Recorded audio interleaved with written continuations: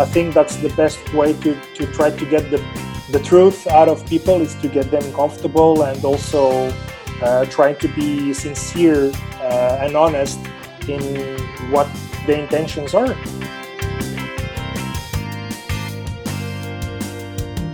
Touring with my parents, so every 2-3 weeks, or sometimes every week, I was going to a different school.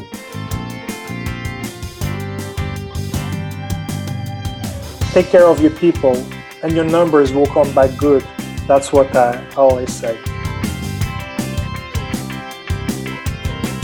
Welcome to the Theatre Art Live podcast. And hello, we're putting the spotlight on those who create live entertainment around the globe, the culture creators, the backstage masters.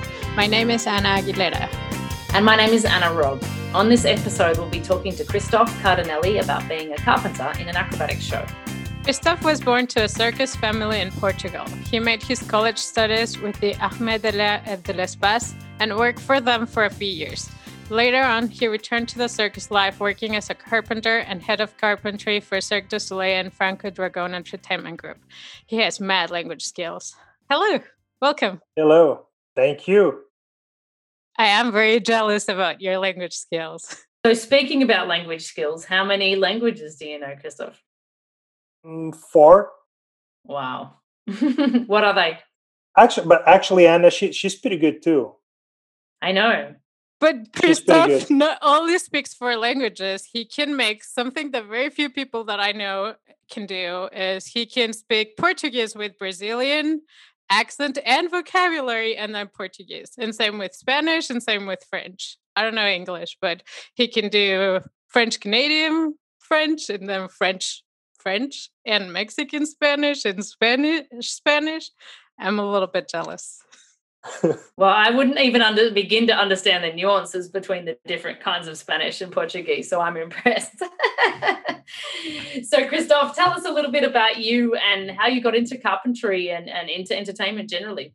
Well, everything started pretty much when I was born. I was born in a traditional circus family here in Portugal. I'm the 8th generation. And afterwards, being touring with my parents most of my children's life, my parents became themselves circus owners. And that's when my learning process started. My real learning process started in the entertainment industry. So very early, I had to get involved either in the logistics side of things or also in the acrobatic side of things. But my family was specialized essentially on animal training, which I spent most of the time that I dedicated in circus at the time. But when I turned 19, I had this crazy idea to get in the military life. So I integrated the military school back in France at this time because I have 2 nationalities, French and Portuguese. Obviously, I got graduated over there, and I've started to work a couple of different things, but the main one was international relations, which was very interesting because I had contact with other armies from different parts of the world as well. So that was very interesting. And one day I came to visit my family here in Portugal, and I met my wife, and that's when everything changed over again. So I took a 3-year sabbatical to follow her on tour because she just had a contract to work with Cirque du Soleil. Very quickly, I had an opportunity, and I've been able to have a job as a swing technician. This was in 2007 on Verkai. Very quickly, I started to work as a carpenter or swing technician, which was very interesting because I could do either a rigging track or a full spot operator show track as well. So that was pretty fun.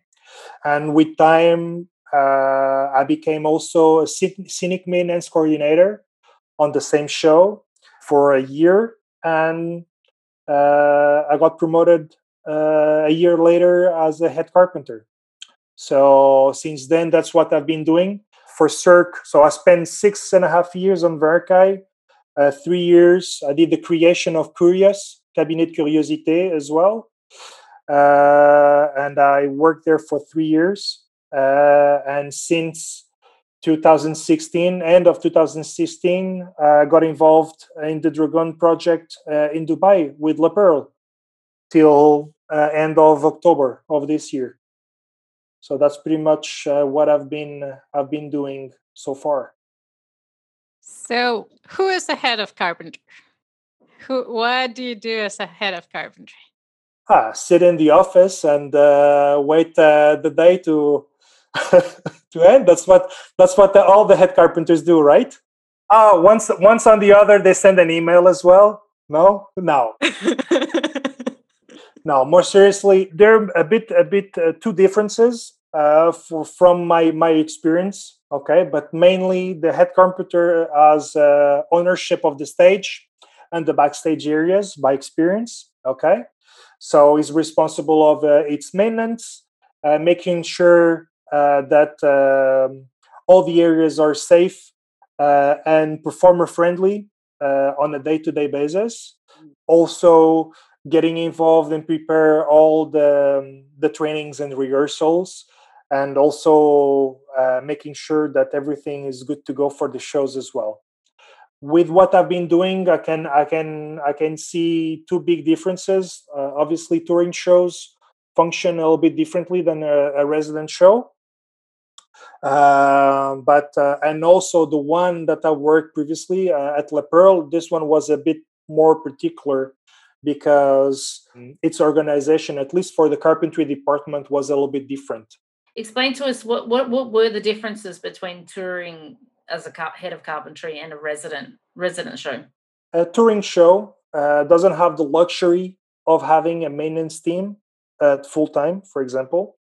So teams are smaller as well, and everybody does a little bit of everything. So that's the cool part. But it's also more difficult for the head carpenter to find people that have all the skills to join the teams as well.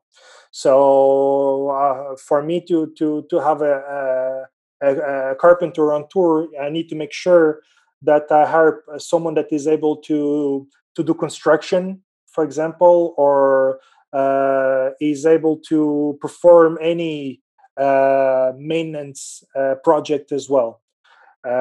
So sometimes it gets a bit challenging for the recruitment side of things to find the perfect candidates to fulfill those positions. In the resident shows, it's a bit more comfortable, in my opinion, because you have two teams.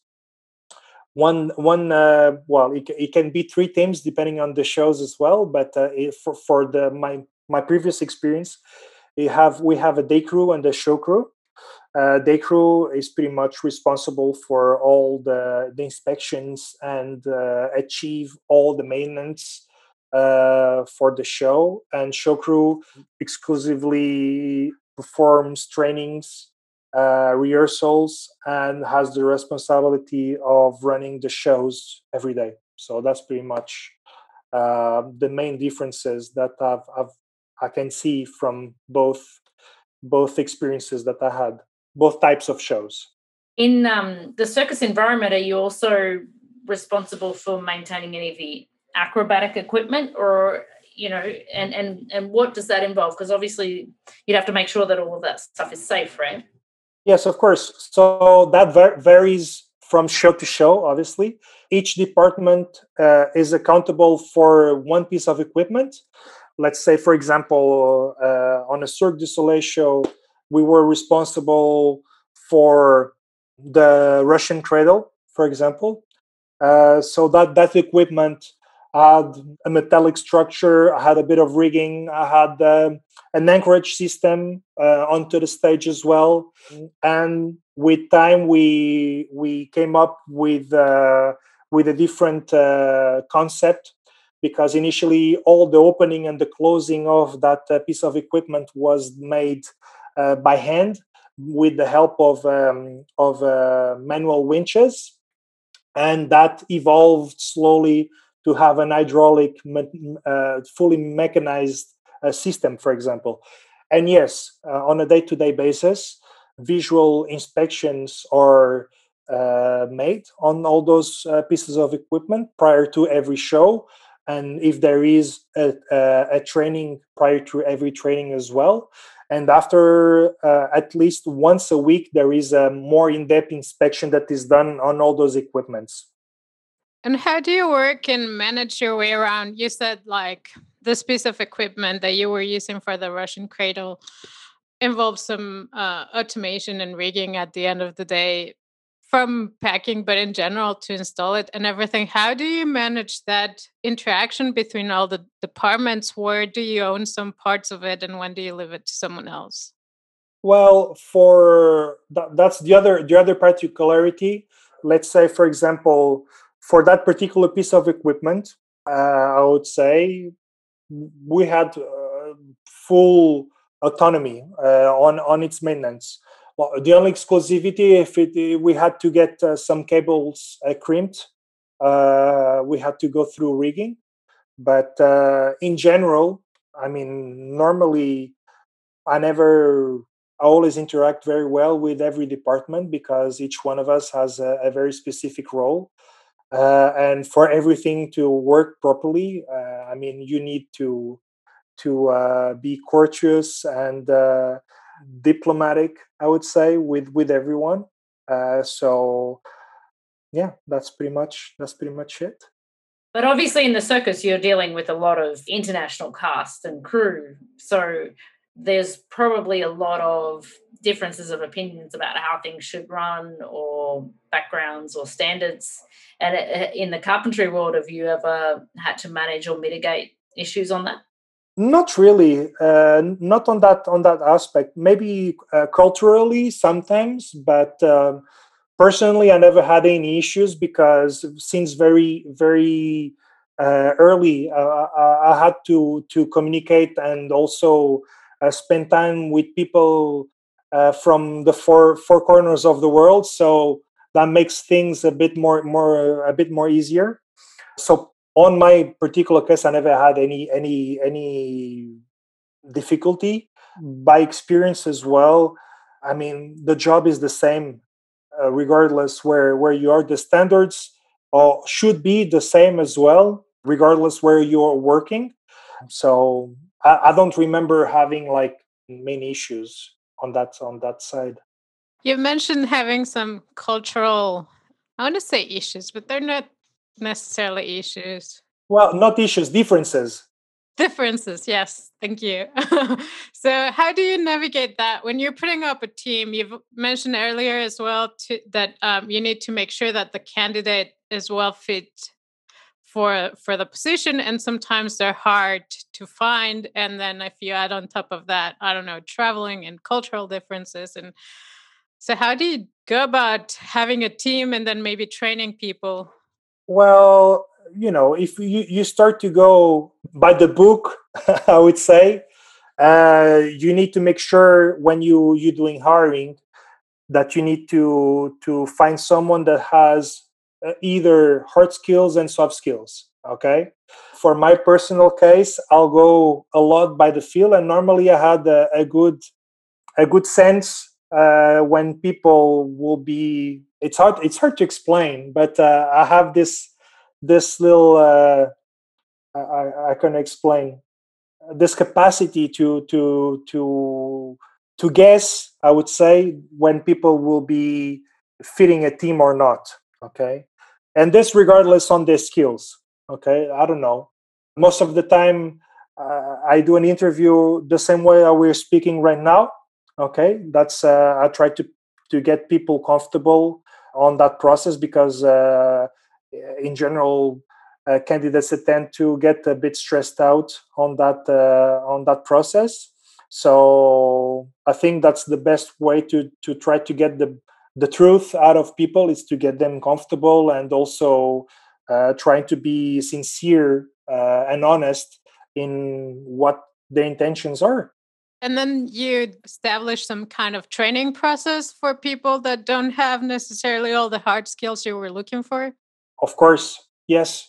It's almost impossible to find someone that is or either has all the skills required for a position, or most of the time they'll have, 5 out of the 8, or 8 out of the 10. So most of the time on the onboarding as well, there is always a training program that we put in place. Depending also on the evolution of the candidate, we'll spend specifically more time on training the technician on short tracks, for example, or more specifically in construction, welding, painting, depending on what the candidate is like. And what do you think that your growing up as a circus kid taught you or prepared you for this role and or life? Traditional circus, it's an excellent school because it teaches you to be polyvalent. Okay, so you get to learn a little bit of everything, regardless what you do, or the position that you have. You need to put your hands on everything. And also the example that I had, my parents as well, they always taught me that before being able to coordinate a team, you need to know how the job gets done. That was the learning process that I had to go through. So my dad used to have this expression that before being able to lead a team, I had to smell the horse's bum. So that means I had to shovel the animal poop before being able to lead a group or a team. Okay. And then when you went back to circus as an adult, what was a lesson there? As an adult, that has been very, very, very awkward because I have totally different experiences. Okay, but it's sad. It's sad to I'm gonna say this, but I don't know. It's a hard one. That's a difficult question that you have there. Are you thinking along the lines of it being your family circus versus a corporate run circus? Is there something lost in that, or how do you feel about doing these bigger, sort of more corporately run money making shows? It's two different worlds. Okay, one, it's a bit more.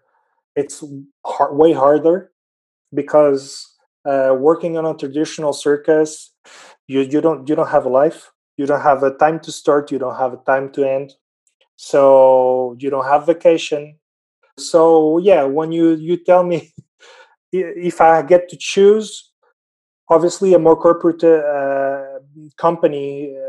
Now that I've tasted it, I know the value that has the organization, the way that things are made, the structure. Obviously, everything makes much more sense to me, even on the safety level, for example, on the operation.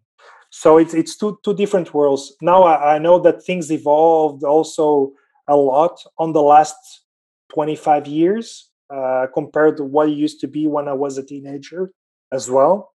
So it's a work in progress, I would say, So, but we're getting there.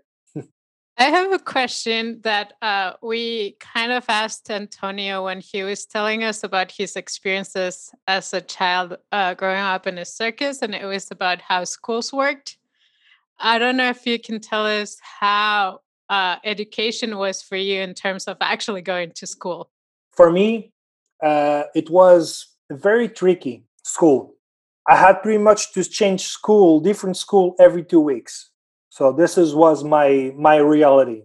Touring with my parents, so every 2-3 weeks, or sometimes every week, I was going to a different school. So at the end, the final result is that you don't get to learn much because you go to one city, they were on a particular way through the program. For example, I was going to another one, they were a bit more behind. So it's very hard. And for example, my parents didn't have the luxury to be able to have a permanent school on tour. First of all, there weren't enough kids for that, because it was a big investment for the company to be able to have that on tour, because you need the full-time teacher and all of that. In Portugal, for example, what the Ministry of Education has put in place is that they allocate a computer, a laptop to children, and they allocate them a class, so they have the same teammates through the year. They attend the classes online, and they need to go when they have to for the exams, to go to the school presentially to do the exams. So this is how the system works. In other bigger European circuses, if they're lucky enough, they have a touring school with them. And this was the case also for a certain amount of years as well on tour with Cirque du Soleil. They used to have 2 to 3 teachers traveling with them as well, and give classes to every children from the range from 6 years old till 18. So that was pretty cool, because what was interesting is that the classes were being given either in French or in English, and they had also some acrobatic interactions, because they were directly affiliated with the National Circus School of Montreal. So that was pretty cool. But unfortunately, that had a hand as well. So it was a shame, because children had an amazing experience going to school like that. Yeah, it's a shame they stopped that for sure, because I think that it also stops a certain demographic of adults participating in the circus and the touring environment. Because if they start to have children, then they can't be on tour, or their family circumstances is more tenuous, I guess, right? So, what do you have children? Yes, I do. I have two girls. So resident shows are a more suitable situation for you right now, yeah? Yes, they were definitely. I've tried the touring with my eldest daughter, but it was a bit challenging. So that's why when that opportunity appeared, it was the perfect moment for me to be able to stay in one place for a longer time, I would say. Do you think that coming out of into 2021 and into 2022, when shows come back online, that they'll be coming back as big as they were as La Perle and the shows like that? How do you think that's going to work? I hope so. Honestly, I hope so. But because I'm someone that has faith. Obviously, most of my family as well depends from those results. But I don't see this going very well. I don't want to sound negative, because that's not my kind of nature, be a negative person. But I don't see this going very well on the coming years. I think the events will be picking up very slowly, and will be somehow hard, because the adaptation that the industry will have to get in order to be able to go back in business has too many restrictions. And even if a vaccine is there, it's still going to be a slow process. This is my opinion, and it's not for any reason that I'm currently trying to do a career change, for example. Is because I don't see this going very, very well, unfortunately, because obviously I was born in this. Entertainment runs in my veins. That's what I used to say. But this is a reality that we're going through right now. I really hope that everything will come back as fast as possible, but who knows when. Have a plan B just in case. Exactly. And I hope everybody will have the same opportunity than I have, because some don't. That's what is the saddest with all the situation that we're facing right now with this pandemic. Going back to cultural issues, I have probably one last question regarding that. You mentioned that school was kind of a lot of lack of structure.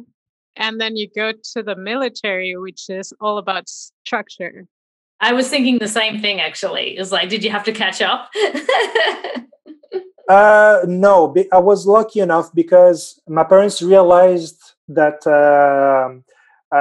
obviously I wasn't learning anything on tour. So what the solution that they had at the time is to keep me with family outside of the circus. So what I would do, I will come every weekend home. So home, wherever the circus would be, obviously. This was my childhood, and after when I became a teenager, I stayed pretty much on the same city all year. So I will go to the circus only during my vacation. But my education was very strict and very objective, I would say. So actually, I never had any difficulties going into the military life at the time. In traditional circus, there's a lot of discipline, believe it or not. So yeah. Yeah, when there's no days off and you're working all hours, then you're working at the military is not a hard transition, I would imagine. No, not at all. And as a head of carpentry or as a carpenter, what is it that you like most about your job? Well, obviously, I used to love the interaction with people.